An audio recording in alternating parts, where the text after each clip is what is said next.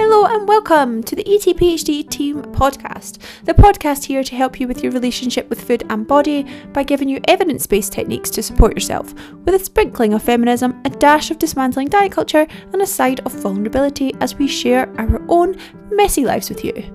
I'm Amelia, a registered nutritionist and PhD with the sole purpose of making your life happier and healthier. If you love it, please do go wild and share it, and if you're ready for support with our coaching, details are in the show notes. Hello and welcome to episode number 208 of the ETPHD Team Podcast with myself. One day I will get that right. Today is not that day as I record this podcast under a blanket in my apartment in Lisbon. So you're so welcome for the dedication to the cause. I did try and get into my wardrobe and crawl into a little ball. Unfortunately, my body is just not quite small enough to fit into a wardrobe for a full half an hour podcast. So alas, I'm back on the floor under a blanket. I know, I'm extremely professional. Long may it continue. Today's episode, we're going to be talking about periodising nutrition around the menstrual cycle, because there's a lot of misconceptions with this. I get asked about this a lot. It's one of my favourite topics to talk about on EIQ nutrition. So if you do buzz off this stuff, I highly recommend that you look at the EIQ nutrition content, and especially if you're a coach. I mean, realistically, if you're a coach, you should be doing this anyway, because I know myself and Emma, we would never work with any coaches who have not done EIQ in terms of bringing them onto our personal teams. Anyway, I digress. Let's talk about periodising your nutrition. A bit of a background. Hopefully, most of you are aware, even if either you're somebody who menstruates or you work with people who menstruate, hopefully you're aware of the basics of a menstrual cycle, i.e. the menstrual cycle duration is from the first day of your bleed until the last day before your bleed. The average cycle length is 28 days, but realistically, most people's cycles vary around that mark. Some people's are slightly longer, some are slightly shorter. In the middle of that 28-day cycle, we roughly, on day 14-ish, have ovulation in an ovulatory cycle. And the 14 days, or the days before ovulation, are what we call the follicular phase, and the days after are what we call the luteal phase. During the follicular phase, hopefully you've got a kind of image in your head now, you might want to shut your eyes, imagine the phases of the menstrual cycle. Gosh. In the follicular phase, what happens is at the very start, when we have our bleed, our menses, we have low estrogen and low progesterone. As we move towards ovulation, estrogen begins to rise. So estrogen really begins to rise from the first day of our period and peaks before ovulation, so in the slightly later follicular phase. And progesterone stays low throughout this time. After ovulation, estrogen drops and progesterone increases and peaks just before we bleed. At that time, when we have high progesterone, that's often where we see a rise in temperature. So if you're somebody who tracks your cycle using basal temperature, then that fluctuation in temperature that you see after ovulation, where temperature increases, is in relation to that peak in progesterone. So we have the follicular phase where progesterone is low and estrogen is relatively high. And then we have the luteal phase where estrogen drops and progesterone is high. In a nutshell, there is slightly more to it than that, but for the premise of a podcast where you're trying to probably imagine this as you're out for a walk, you've probably not got your notes at hand, and that's where we're going with it. Excuse me. Okay, so when it comes then to periodising your nutrition, what do we actually have to consider? If you look on social media, you will be told during this phase you will feel like this and you will want to eat this, and during this phase you will feel like that and you will want to eat that, usually by an influencer who's not trained in many things. And one of the reasons also I wanted to do this podcast is because actually there's a lot of misconceptions around this, because we could talk for days, and I do talk in more detail on EIQ Nutrition about the mechanisms behind some of the changes that we see across our menstrual cycle in terms of hunger, energy levels, mood, etc. But often people who talk about this stuff only focus on the mechanistic stuff. And when I say mechanistic, what I mean is the impact, say, of potential impact of, say, progesterone on hunger or on estrogens on hunger. What people often do is reduce their narratives to that stuff because it sounds really intellectual, right? And what's more empowering than telling women exactly what they should eat on certain days of their cycle? It makes them feel like often that they have control over their cycle. And what do we love more than to overly control our food, right? Lovely little disordered habits in there. But realistically, when we look at the research as a whole body on people in real life, that's not necessarily what we see. And that is a much unsexier, is that word? Not in my vocabulary. Much unsexier narrative. However, it is important to put the truth out there, because that is me, the truth giver. You're so welcome. Except to myself. Obviously, I like to lie to myself on a regular basis. Anyway, let's start. Hunger. What happens to hunger? Many of you, if you menstruate, will listen to this and think, well, I know what happens to me when I have PMS, for example. I could eat a scabby horse. What is the reality of that? So, first of all, remember in the luteal phase, we have relatively high progesterone and relatively low estrogen. Progesterone does have an impact on increase in hunger. Okay, so it is potentially likely that we feel hungrier due to that rise in progesterone. But also, estrogen has some really cool roles as well.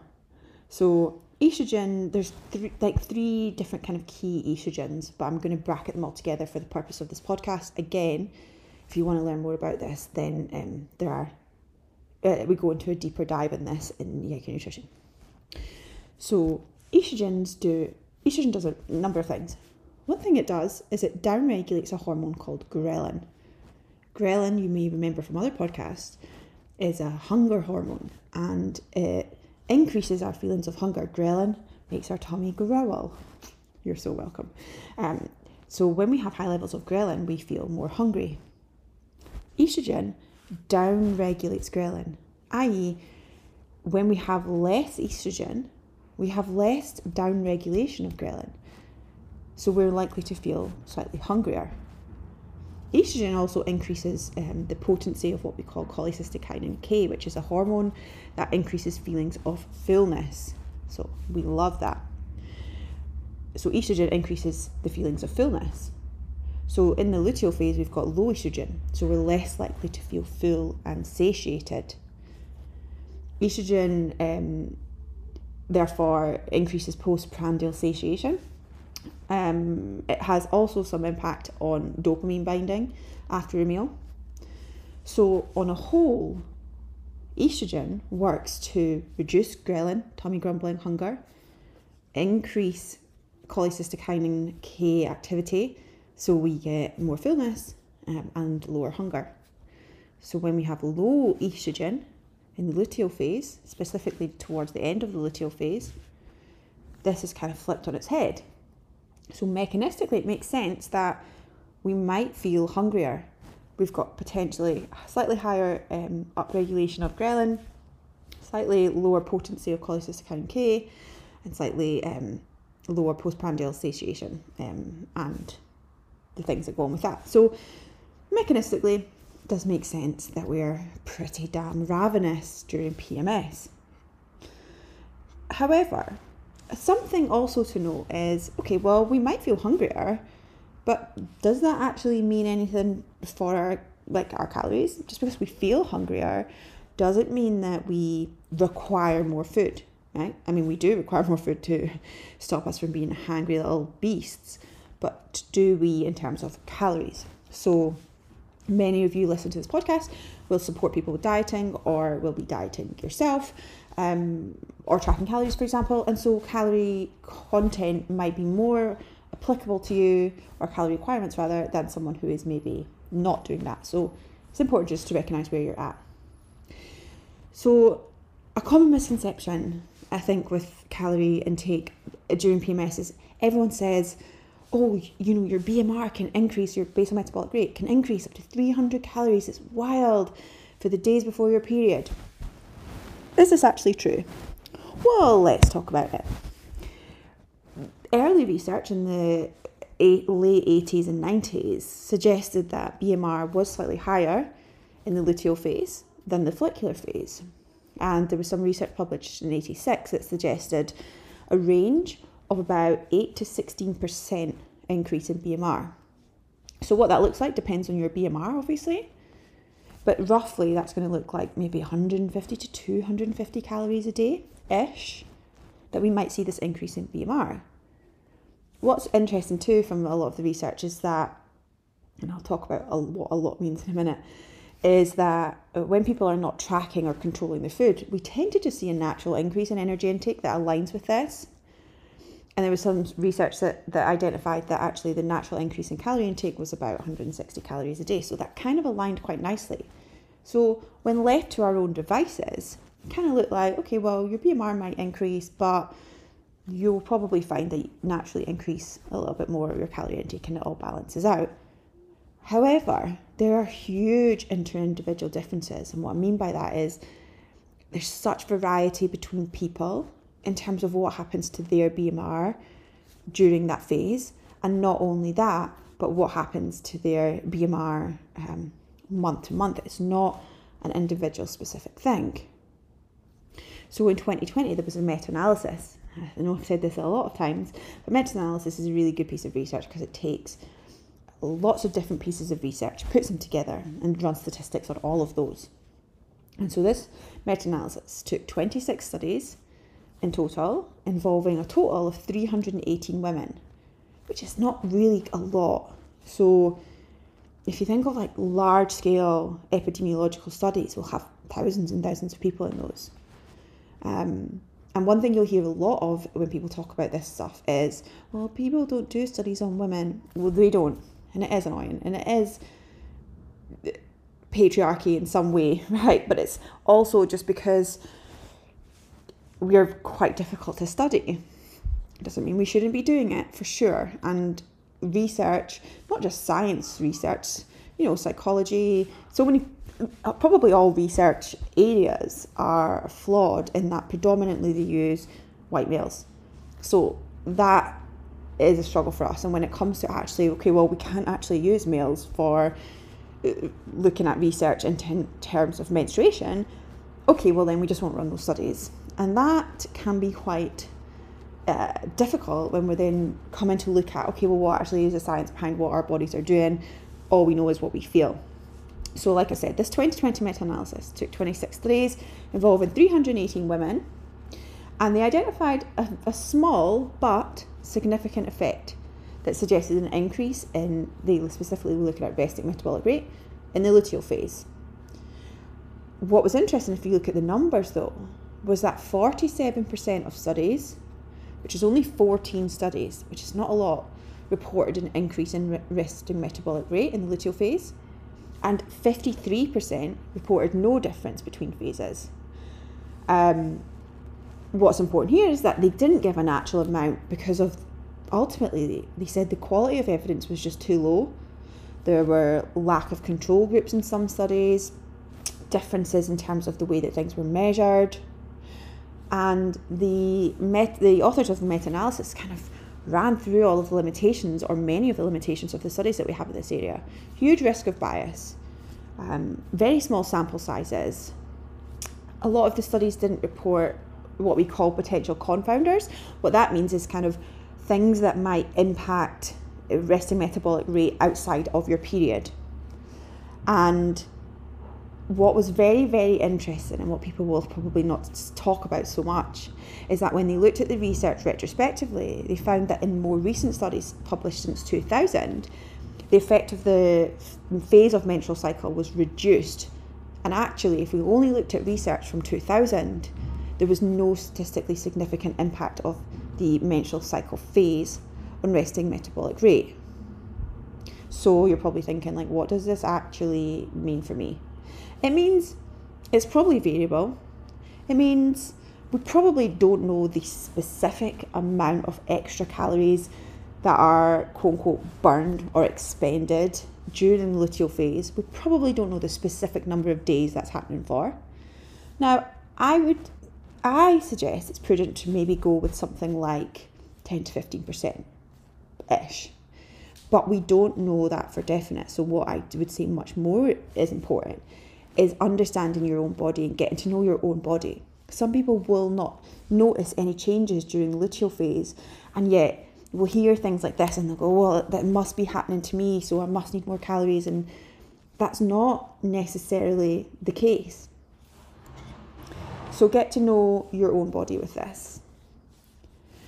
Another common misconception is that we need to change the foods that we eat because of what we call changes in our metabolic efficiency and potentially changes in our carbohydrate utilization, because what we see during the luteal phase 2 is a reduction in insulin sensitivity very slightly. So what that means is that carbohydrate use is decreased during the luteal phase and fat oxidation is increased because of this slight degree of insulin resistance. And there was one study that everyone loves to cite, and it was published in 2016 by an author called Geiger. And what they identified was that when they periodized macros or nutrition to these metabolic changes. So, for example, what they did was they would have different groups, and one group would have slightly more carbohydrates during the luteal phase, and some would have slightly more fat. They found that there was more fat loss when nutrition was periodized in this way. However, the study was really quite flawed. The protein was higher in the group that kind of periodized their nutrition according to this change in metabolic, what's the word I'm looking for here? When nutrition was periodized according to like changes in insulin sensitivity. So protein was higher in that group, and actually the difference in carbohydrate intake was pretty low between groups, and there was a very large dropout rate. The study wasn't great, and it's never been replicated. There's been no research that robustly suggests that we need to change the amount of carbohydrate or fat we eat throughout the menstrual cycle according to these shifts in insulin sensitivity. What's also important to note is that for most healthy people, even a slight degree of insulin resistance, even if that's present, if you're somebody who exercises and is physically active, then it's probably going to mitigate that shift anyway, or very much attenuate it so that it's not a thing. What's amazing about our bodies is that they're really pretty great at blood glucose control until we are struggling with, for example, impaired insulin sensitivity or diabetes. So you don't have to, there's no research to say that it's helpful to change the foods that you eat around your menstrual cycle. And someone cites that study, it was a really flawed study. So what does this mean practically? It means if you're hungrier during your luteal phase, you might want to honour that. You might want to eat more. If you are somebody who is dieting and you find during your period or just before your period that you struggle to stick to your diet, and you try and you try and you try and then you overeat and feel guilty, increase your calories to, a couple of extra hundred or up to maintenance for that week. Because realistically, you're denying your hunger and potentially having this increase in BMR and potentially having this increase in hunger because of these shifts in hormones. You're denying your hunger, and then overeating is not helping anyone. So just give yourself that grace and actually just increase it. That's if you're dieting. If you're somebody who's not dieting, allow yourself to eat more. Allow yourself to honour that hunger. Do all of the usual things during that week that help satiety and be super mindful with them. Make sure you're eating enough protein. Make sure you're eating regularly. Ensure you're eating sufficient fibre. You might want to bulk up your meals even more that week because you know that you're slightly more hungry. If you want to have something, maybe you're craving something, because cravings do shift, and that can potentially be due to, there's a number of things. It could be due to the shift in the carbohydrate and fat utilization. It can be due to the fact that we're potentially more likely to be a tad emotional during that week. And when we feel emotional, we're more likely to turn to ultra-processed foods or foods high in carbohydrate and fat to try and have a bit of a neurotransmitter response and give us a reward from our food to try and improve our mood. So we're more likely, probably, during PMS to crave certain foods. If you are, allow yourself to have it, but maybe have it after lunch, at a time where you're not likely to overeat, or after dinner. If you've got a great relationship with food, then just have it. Or if you're working on a relationship with food, you always have unconditional permission to eat these foods anyway. But now is a really good time to think about how mindful you're being with them, because you might find that you're super hungry. Make sure you're well hydrated, make sure you're eating mindfully and regularly. I just want to note something about oral contraceptives too, because a lot of questions will come in and say, well, does this happen if you're on the pill or on contraceptive? And realistically, the research, shockingly, is even poorer in this realm than others. So when you look at basal metabolic rate and resting energy expenditure in women taking oral contraceptives, there was some research recently that kind of, it was a review that put all of these studies together, and we only have 7 studies, and they're all observational or cross-sectional. We've got no randomized controlled trials, and those are the ones that kind of show, like, if we give someone an intervention, what happens? We don't have that. So we only have 7 studies, which is nothing. And compared to with naturally menstruating women who don't use oral contraceptives, only 5 studies showed no difference in basal metabolic rate in women taking the pill.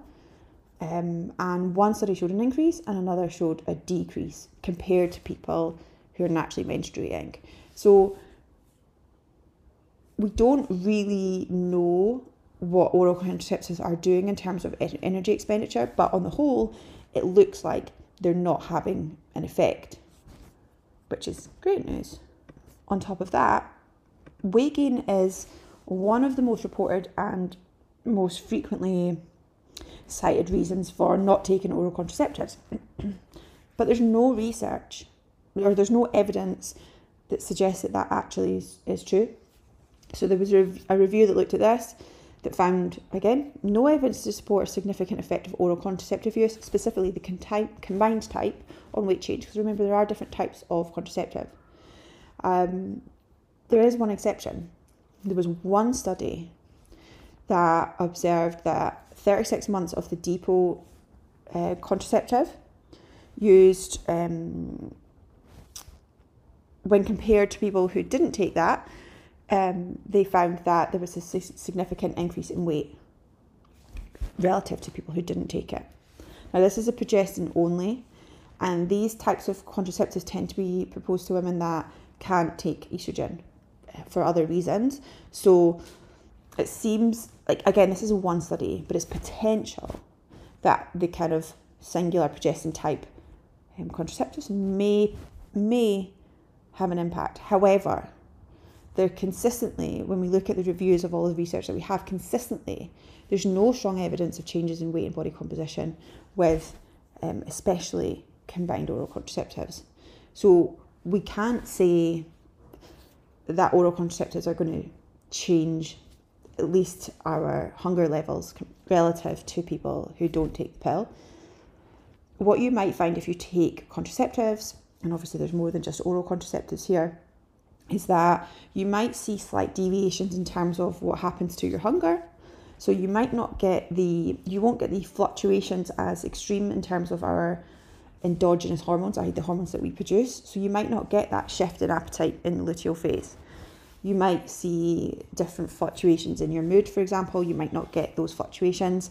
So you might have a lower drive to emotionally eat, for example, or you might see some things. And again, everyone is so different. Sometimes people will say to me, well, I'm on the oral contraceptive and I still see some of these things. Is it placebo, or is it actually happening? And the answer is we don't know.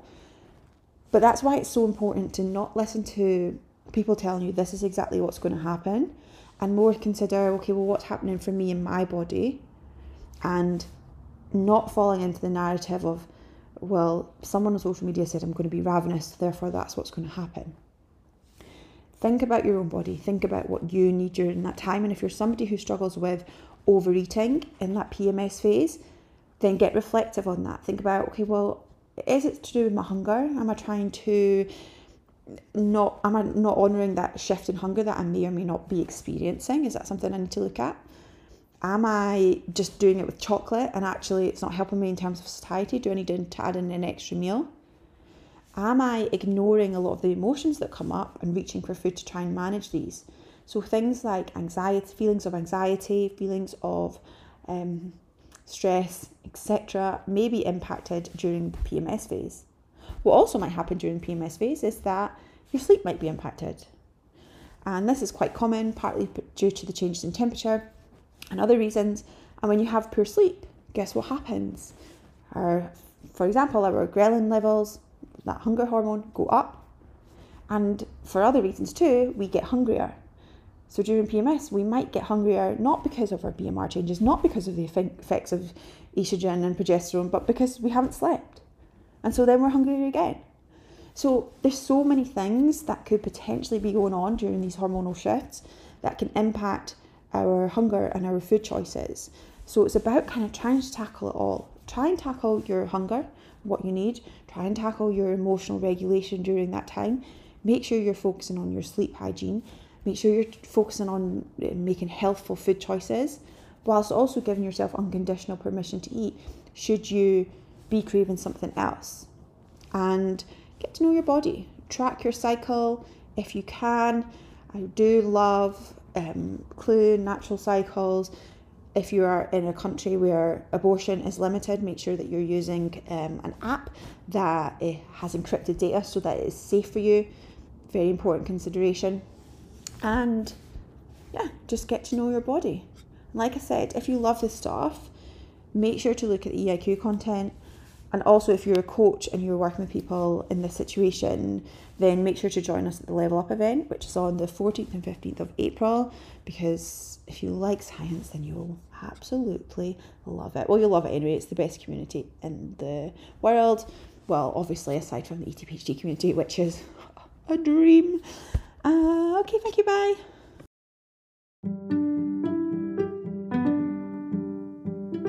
Thanks so much for listening. I hope you enjoyed it. And as always, if you did, please do feel free to like, share, subscribe, and review. And if you would like to chat to me, then you can find details of my Instagram in the show notes.